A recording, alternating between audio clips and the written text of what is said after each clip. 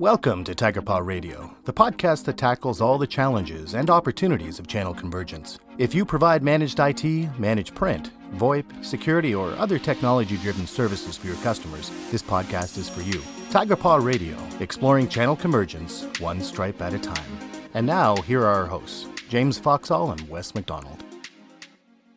And welcome back, everyone. Thanks for joining another episode of Tiger Paw Radio, the program where we explore all the opportunities that convergence is bringing us, both in the managed print, the imaging channel, and the managed services space. So I'm very excited about the episode that we have today. We're going to be tackling the idea of managed print and office equipment dealers offering managed services. And this is something that's been talked about in our space for quite a number of years. And there are some organizations that are doing a bang-up job of it, and most companies aren't. And obviously, I'm a big convergence enthusiast. I've been working with customers in the managed print space, and now obviously in the managed services space, trying to figure out why some are having success, and if this is something that is going to be just an opportunity for the chosen few, or if it's something that's going to be available for our channel for additional growth. To get things started, obviously myself, Wes McDonald, one of your hosts.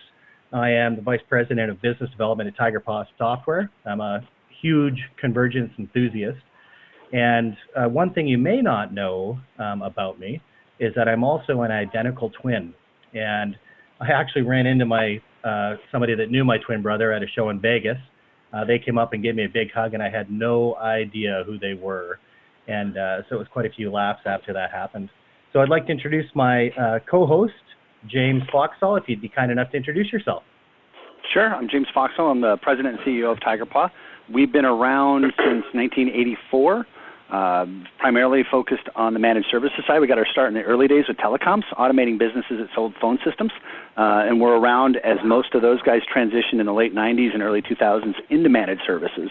And, watching that pattern and seeing the parallels that we see in the office equipment dealer space, it's just amazing. It's almost just seeing the same thing happening over again, which is what got us excited to come into this space, because we think we can provide some tremendous value in helping people make that move.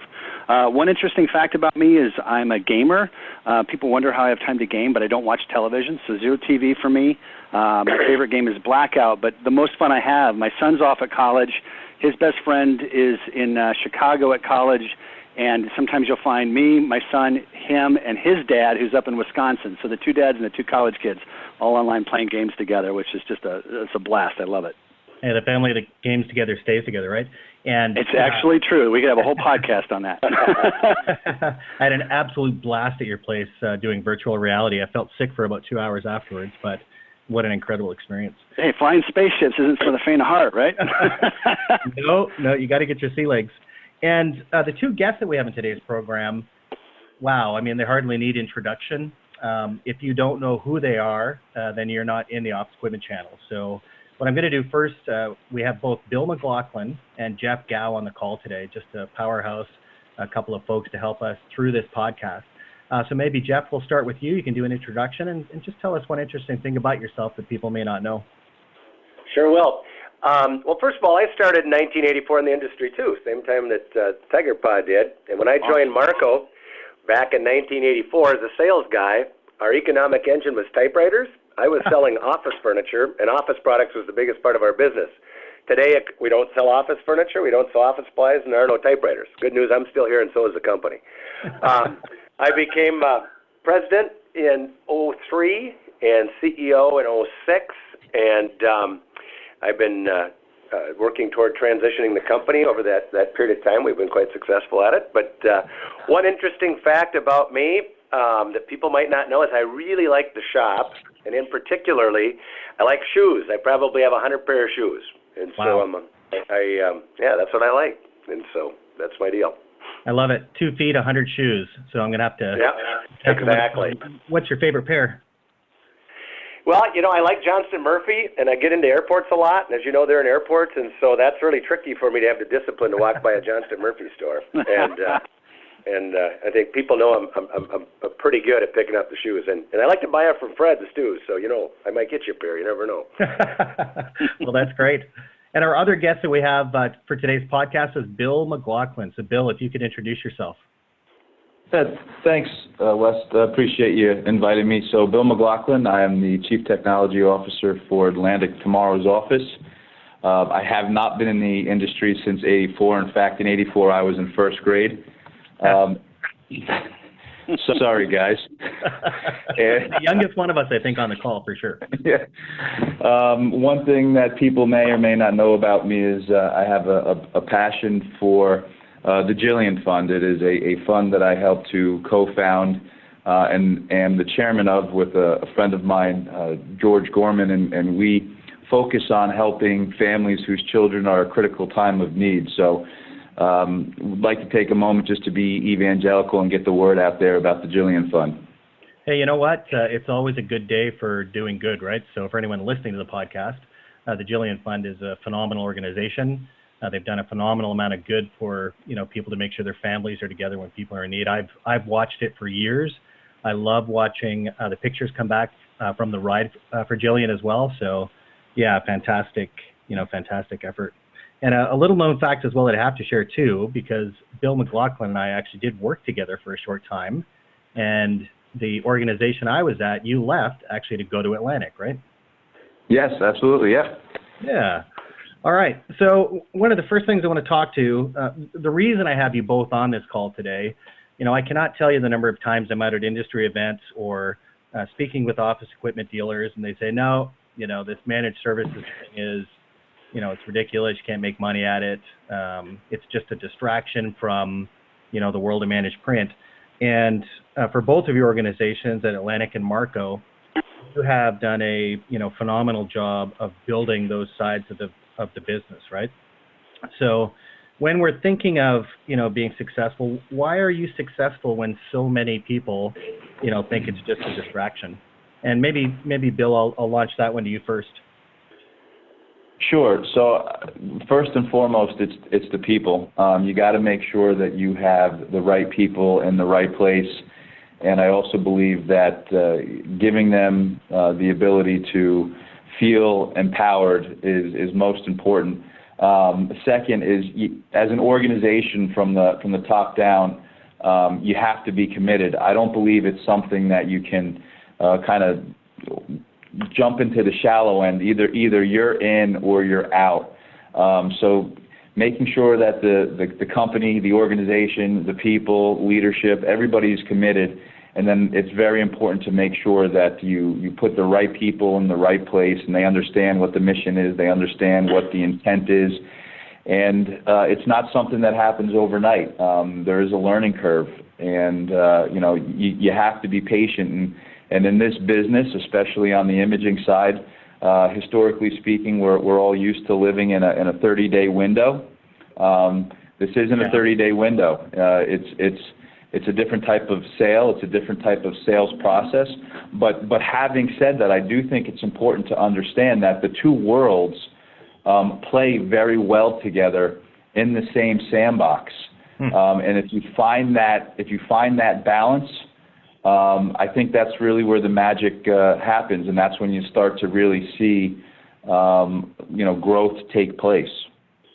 Yeah, and and certainly Atlantic has seen that growth take place, and I was fortunate enough to visit your location one time. It's a number of years ago, seeing the NOC location and everything else, and I was just amazed at the success that you guys were driving with that managed services business.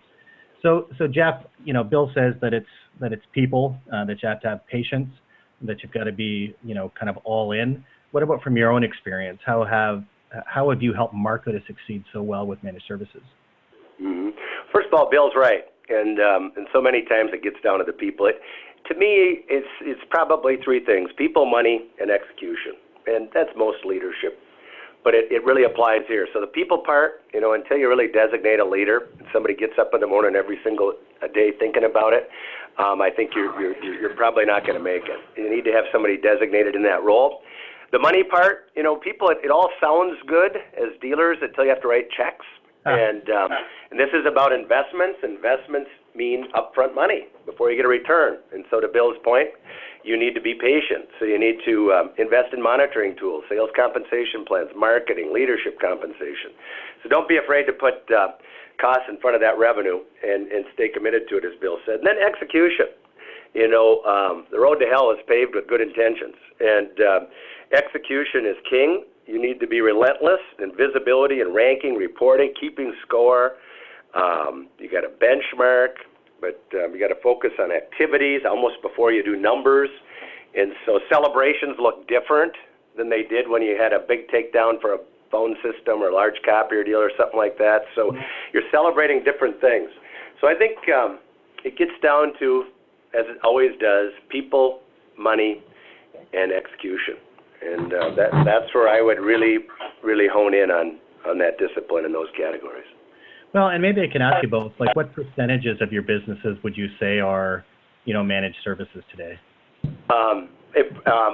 We're a little over 400 million. Today about 200 million is IT services, and managed services is roughly 65 million, I suppose. So clearly this is not a hobby. And how about you, Bill? So we'll finish our fiscal year August 31st around 165 million, and our managed services business will end at about 25 million. We've been at this now for about 8 years, and out of that 25 million, we're at about 65 to 70%. Which is reoccurring revenue. So it's not selling big hardware. It's not selling big projects. It's what we call, true green, if you will, managed services. And Jeff, does it look the same on your side of the business? Is it mostly a recurring revenue model? Yes. If you build your managed services portfolio, I don't mind selling the hardware, right? But if you have hardware clients that are never going to be managed services prospects, then I probably wouldn't be in the hardware game with them. So, I would say of our 200 million in services, of IT services, probably 100 of that is contracted in what we would consider, IT or managed services. There's another big part of that called subscription services, which is, from your hardware companies. That's not a bad business either. You can run, that's a lower margin, but very recurring and pretty decent. So there's another component there. That's about 30 million of that 200 also. So that's a good piece. So, and I have heard of that. It's kind of the entering the world of everything as a service. So you did mention that margins are lower for doing that with hardware, but it sounds like you guys are booking a good, piece of business with that. Are you doing any hardware as a service at Atlantic, Bill? We are doing some hardware as a service, not as much as we'd like to. We've found that the adoption rate in the marketplace is slow coming, but it's starting to gain a little bit more traction. But it's certainly something that we strive to. Anytime you can get managed recurring revenue, and anytime you can go deeper and wider in the account and develop a cadence where you're replacing hardware as a result of it being a rental every 36 to 48 months, no different, and that's where some of the synergies come into play with the copiers. Yeah. It makes it more sticky for the business. And I just, Jeff, and I don't know if you find the same thing. And P.S., 200 million. Wow, I certainly want to be you when I grow up on the IT side. Well, then you'll be 60, Bill, so you won't be as happy. Congratulations. I know what it takes to get to where we're at, so kudos to you. But I think that it's ironic how the marketplace, when they view copiers, which is hardware, which in sense today is a server that happens to print paper, their mindset is, I got to lease this 36, 48 months. And let's face it, copiers are important to a business. However, the infrastructure arguably is a bit more important. And yet the mindset in the marketplace at the end user level is they want to hold on to these servers and these switches and these SAN environments for 5, 6, 7+ years. And it's amazing. It's like the grandfather who has his 1970 Pinto and he's going for 500,000 miles, and it just doesn't make sense. So I think there's a combination of training, the salespeople, but I think there's also a bit of the market having to mature a little bit in that space and kind of get over this old school thought or this old philosophy. I don't know how you feel about that, Jeff. Well, I think that the manufacturers, if you look at the Ciscos and the HPs and some of the other significant providers in the, well, I'll call the IT hardware space, they're moving, and Microsoft is pushing that, of course. So much of it is going subscription-based, and so much of it is going per-user-based. And so we're seeing that people are getting more open to what I'll call life cycle management of their equipment. And leasing becomes a better option, or an increasingly better option for our clients. And so we're seeing an increase in that, fair amount. And sure, you're still going to have your old school IT departments. Our biggest competitor for managed services, quite frankly, isn't going to be the guy or the woman up and down the street. It's the IT department, internal IT department. That's our biggest competitor. And it's the kind that Bill just described, where they go, yeah, we're going to keep this forever because I can add value to my job by demonstrating to my boss, that I can, I can squeeze the blood out of a turnip. But that might not be a good practice. And so the IT decision maker is, in fact, what I would consider to be our biggest competitor when it comes to that conversion to manage.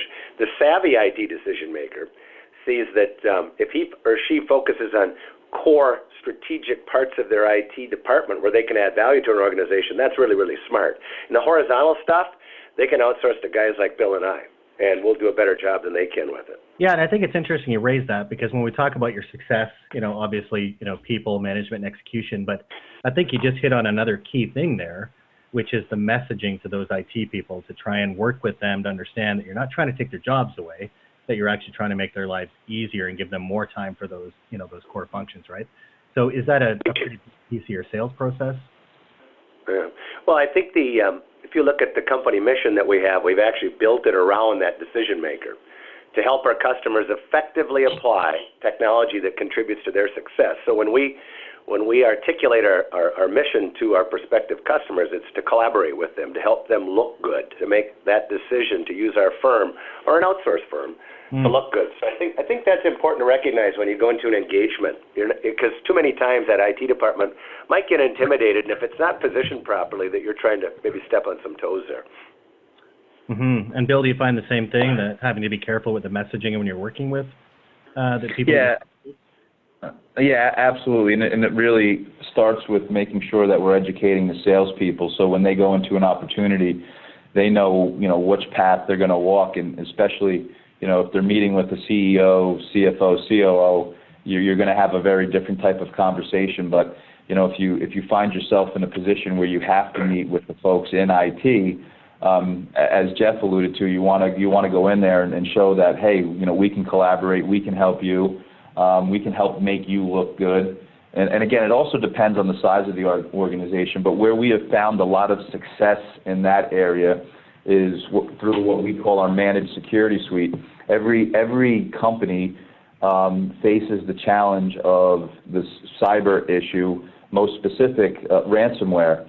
So the IT folks, if they get hit, they need to know what to do, how to do it, and many of them don't. They haven't been trained, they're not getting an education from the company that they're at, and they're really not sure on how to deal with these issues other than being a weekend warrior and reading up online. So what we do is we go in and say, hey, look, we can provide you a managed security suite. We can monitor and manage things from a security standpoint, just to keep it simple. And God forbid something were to happen, you've got somebody you can fall back on who knows what to do, knows how to do it. And hey, let's just say that we mess up. You have the ability to point your finger at us when the C-level executives are saying, what happened and where did we go wrong? So it gives them a bit of peace of mind. And as Jeff alluded to, that's where some of the collaboration can really come into play. And the IT people, they need help, right? They're being tasked to do twice as much with half the amount of resource or funding. And I think that's where we are a real good fit for them. Yeah, it's a good segue, actually, because one of the things that you mentioned with security is that's obviously, part of something that you can offer in a managed service engagement. But man, there are so many choices. The first time I heard the word quote unquote the stack, right? When you start looking at the kinds of services that you're offering, right? If you're an office equipment dealer looking to get serious about managed services, and I want to get back to the security piece, but what are the other services that you think are critical for people getting started? Well, we use, I would say CORE is the outsourced help desk, which a lot of our counterparts in the copy print world are starting with, which is good space, by the way. Voice support is one of my favorites. That's just built for managed services. Technically, it's always kind of been that way. There was an aftermarket component to it that now with from a per user standpoint or a managed services standpoint, that lends itself really nice, and especially a lot of it's cloud-based or hosted now. And then network security, of course, is hot, and I'll call that emerging. I mean, and only because that's really got a nice upside. But boy, you got to be, as Bill can attest to, that's an all-in deal. I mean, you've got some commitments you got to make there with pretty specialized personnel, but it's also where they need the most help. So I would say outsourced help desk, voice support with their telecom, and then of course security is an emerging good one too. And that's interesting. I didn't hear you say desktop in that span or anything else. Is that core anymore? Is that just too commoditized or? No, it's good. I mean, that's core too. I mean, you can the monitoring that, sure, of course, that's core. I would put that in that same bucket as the outsourced help desk. It would be core. Right. How about you, Bill? Yeah, I mean, I would agree with Jeff wholeheartedly. The only thing that Atlantic hasn't done as of yet is get into the managed voice over IP. It is something that we are looking at.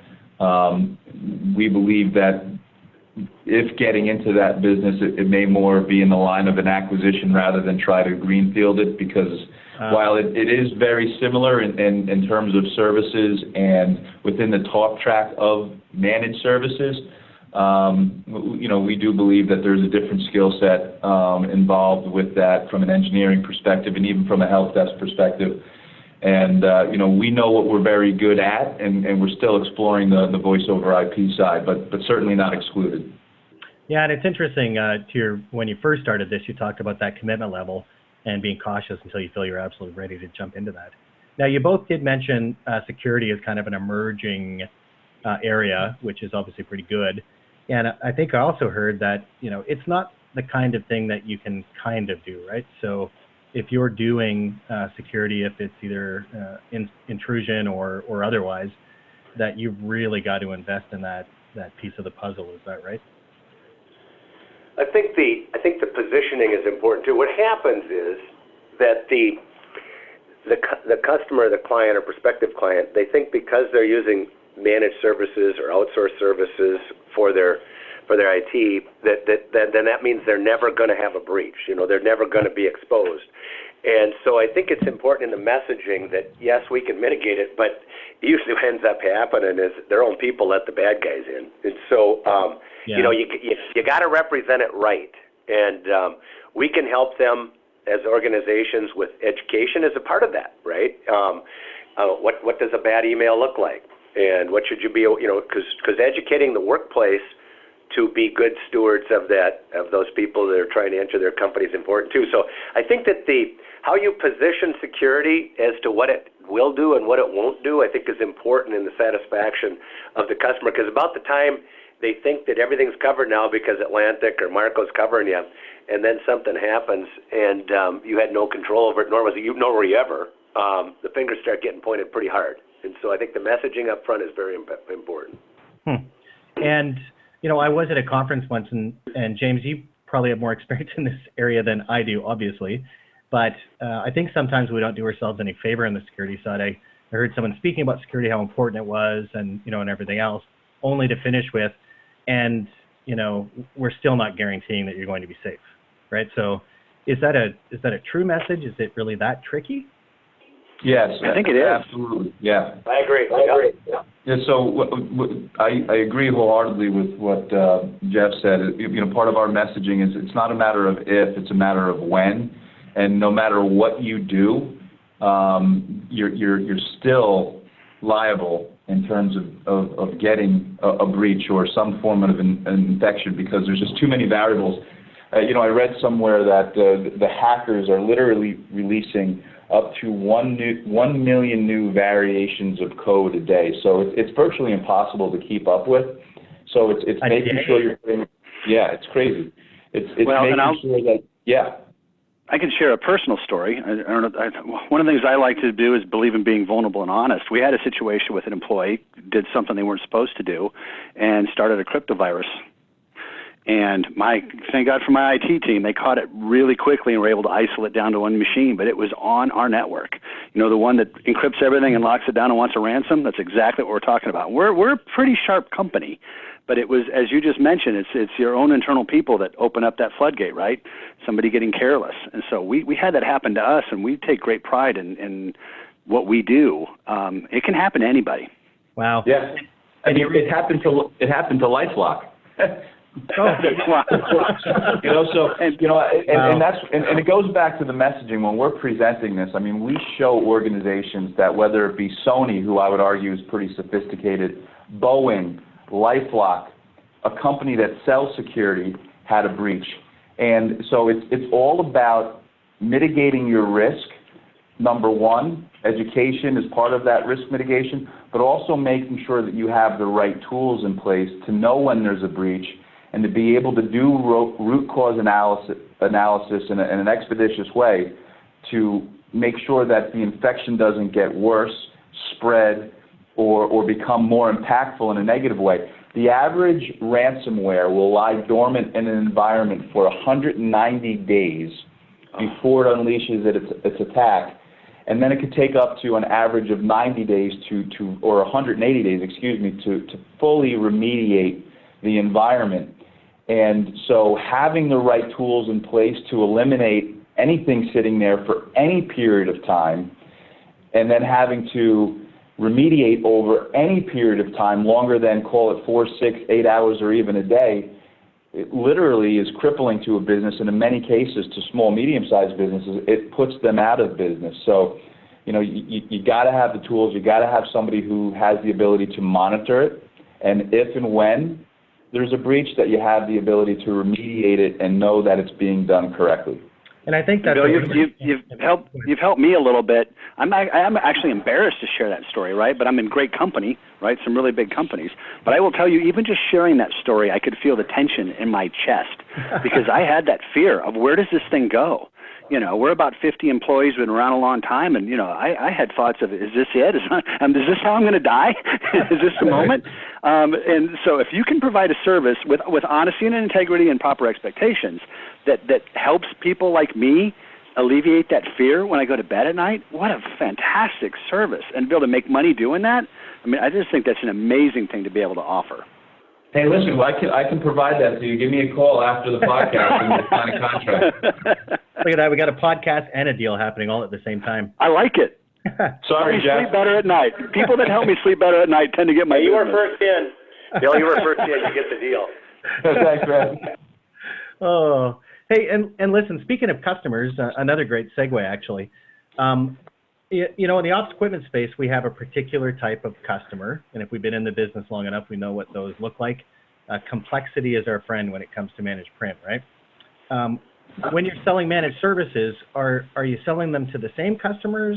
Are they different? Like, what does the customer makeup look like for, you know, managed services opportunities versus, you know, office equipment or managed print? Well, managed print is that's still a beautiful business. It's interesting to me, you guys, how many times, and I buy a lot of companies that the dealer will say, yeah, we do a fair amount of managed print, and then you take a real look at it and you go, that's it? You know, so people aren't doing as much managed print as you might hear. Some dealers are really good at it, most not so hot. If you have a good managed print practice, I think that lends itself nicely to managed IT services. And really, inside our company, we've got, 230 or 40 salespeople, and the greatest percentage of good leads that go to our managed service specialists in the IT space come from, you know, what I would call the good copier sales reps that are selling managed print services. So I think that's a component that surprises me, by the way, a little bit. And I really like hearing that, Jeff, because that is one thing that I've heard from so many dealers. That another reason we're not going to pursue it is because it's a completely different type of customer. It is different. You have to have specialists. Totally do. But the best people, because they're kind of motivated to do something in addition to, you know, figuring out what the next lower click rate they can put in there is. And so I guess the point is the MPS is a great opportunity area for managed IT. But the interesting part is we call that cross-selling. That's not a new term, obviously. It's hard to do, though. I mean, like, it sounds really, really simple, and it's not that easy. But that's okay. You know, if it's easy, then it's commoditized right away. So cross-selling is absolutely a great strategy. Executing on it is hard, but it's a good one. And remind me to talk about this a little later, because you mentioned something that's important there, is that cross-selling is important, but that the sale itself is different. So I want to jump into that a little bit more after. Hey, West, before you jump into that, if I may add something, because I think this is an important point, right? Because we've got some titans on the phone, and people might be thinking, oh, can I do this? Can I pull this off? And, you know, most of our clients are managed service clients from TigerPaw, and a lot of them in converged spaces, and they're doing a lot of different things. But the reality is, I wish the office equipment dealers could really understand is, you know, there's a lot of things that have happened to reduce that barrier to entry, like the help desk. We talked about the help desk. There are partners that you can work with to outsource that. You don't have to staff up immediately. And we can talk about you need to have a point person to manage it, and you know, there's a lot of things you got to do. But there's ways to get in. But when it comes to that sales side, I am really impressed by the sales acumen of the average office equipment dealer. I mean, they literally have sales teams. A lot of managed service providers don't have sales teams. These are technicians, you know, like in the book The E-Myth, that had the entrepreneurial seizure, right? I mean, they were working for somebody, and then they decided to help a buddy by laying some cable, and the next thing you know, they put in a phone system, and they've got their own company. And they're amazing people, amazing business owners.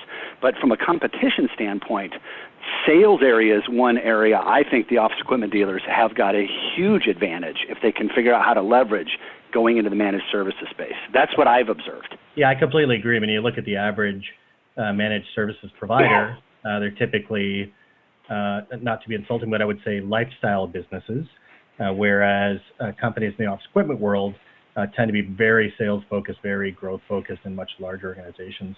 And Bill, maybe you can share with us. So Jeff is saying there's a great cross-selling opportunity with his managed print group and his office equipment space moving leads into the managed services side. Are you seeing the same thing, or are you selling to different types of customers? What's it look like at Atlantic? Yeah, not to beat the horse. I mean, you know, just to echo Jeff's comments, we're seeing the same thing. The folks that are out there pounding the pavement, who are taking the approach of more of a consultative managed services type of sale, are the ones that we find are being more successful. I shouldn't say more successful, right? Because how do you measure success? Somebody who's selling a lot of copiers, we still love that. I'm not going to discredit that or take anything away. Sure. But there are some folks who have been more successful in terms of selling and finding more opportunity for managed IT because of the way that they're selling and going in and taking a little bit more of a consultative approach.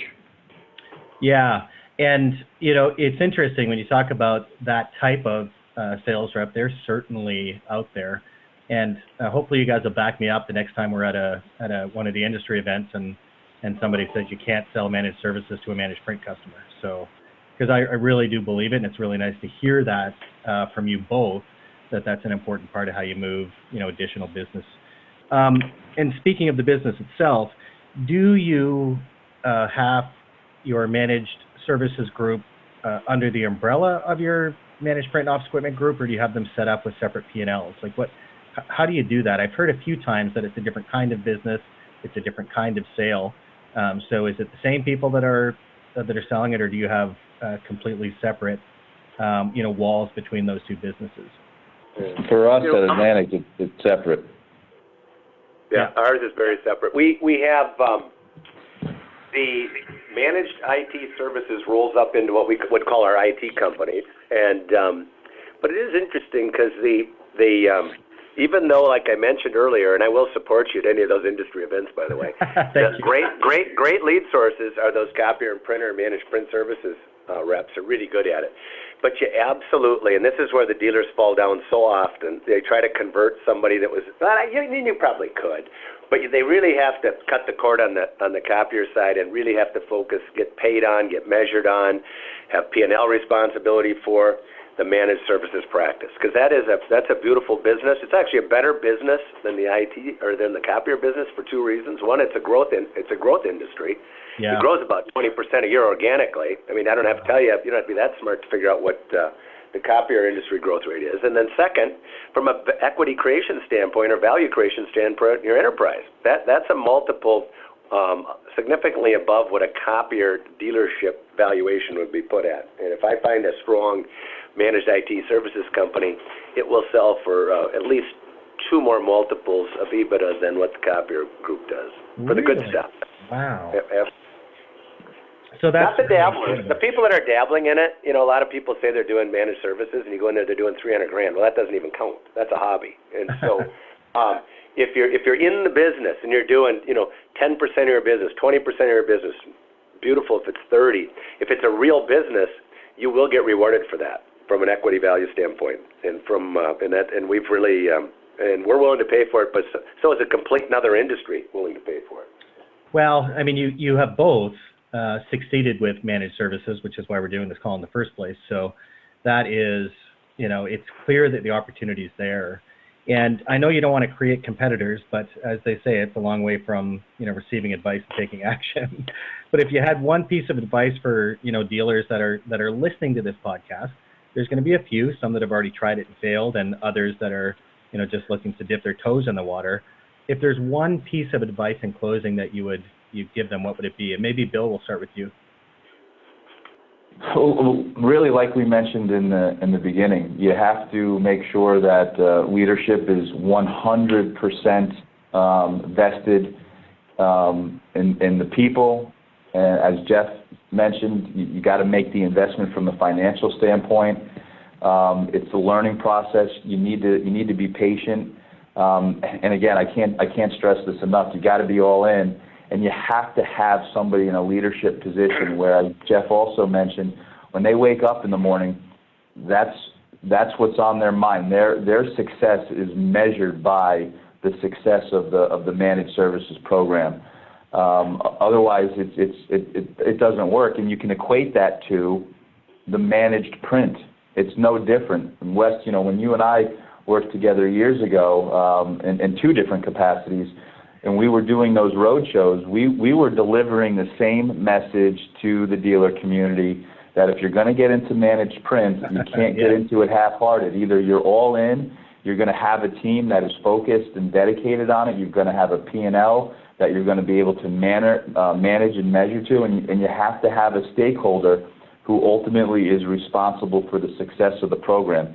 It's no different. History repeats itself. It does. See, you're the youngest one on the call today, but old enough to remember that lesson. And it's funny, I remember that very specifically, when people were saying that managed print was a distraction, right? And it's really incredible how history repeats itself. And Jeff, what about yourself? If you had one advice? Well, those are really good points that Bill made, and he is right. History repeats itself. I'm the oldest guy in the call, so I can go back to typewriters, and a lot of the dealers, and this will be my answer here, but a lot of the dealers in the typewriter days were thinking, well, it'll go in decline, but it's not going to go away, and they maybe made the transition over to word processing, but they didn't make it. They didn't make it to the PC very well, and ultimately to the networking, and they missed that. And so the same thing is going to happen here. This is, in my opinion, and I've seen it over and over again through my acquisition work that I do, is the copier dealers are in a very mature industry. There is an inflection point that's happening right now. It's not going to be next year, or 10 years from now, or 5 years from now. It's real time. This is real time stuff. And whenever something starts to go into permanent decline, and it is, people are not printing more. They're printing less. That's just a fact, especially in, you can find some pockets of opportunity in there, but if you took escalators out of our business, you wouldn't be growing it at all to speak of. And so you're in a flat business. And when you're in a flat business, as a leader, as the executive, as the CEO or the owner, you have to start diversifying, or you're just not going to be long for the world. Then you might as well sell to a guy like me or to Bill.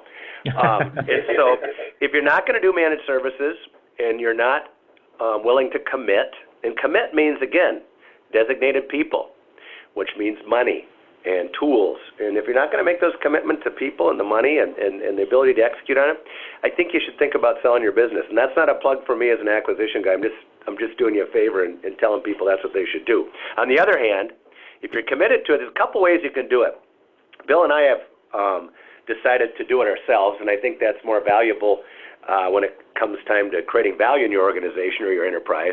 But you can also, if you wanted to, you can put your toe in the water. You can do the Continuum thing, the Collaborance thing, or the All-Covered thing, and resell it. And you know what? That's a way to do it. It won't create the value I talked about earlier in your organization, but it's the way to do it. If you're not diversifying your business, you are actually putting yourself in really great jeopardy to exist long term. Yeah, it's so interesting you say that because you're, obviously one of the largest companies in the space, in the world, and it sounds like you're giving that warning. It's like, well, it's not a question of should you maybe think about it. You need to diversify into the services. Well, it's such a good business. Why wouldn't you do that? Other than it's hard to get into the copier industry when you did it. This is akin to that. You need people and staffing and truck, all that kind of stuff, tools. Of course. One thing I'd like to let people realize is the managed services space is a phenomenon. It's a fascinating space compared to others I've seen because of the wealth of knowledge that's available.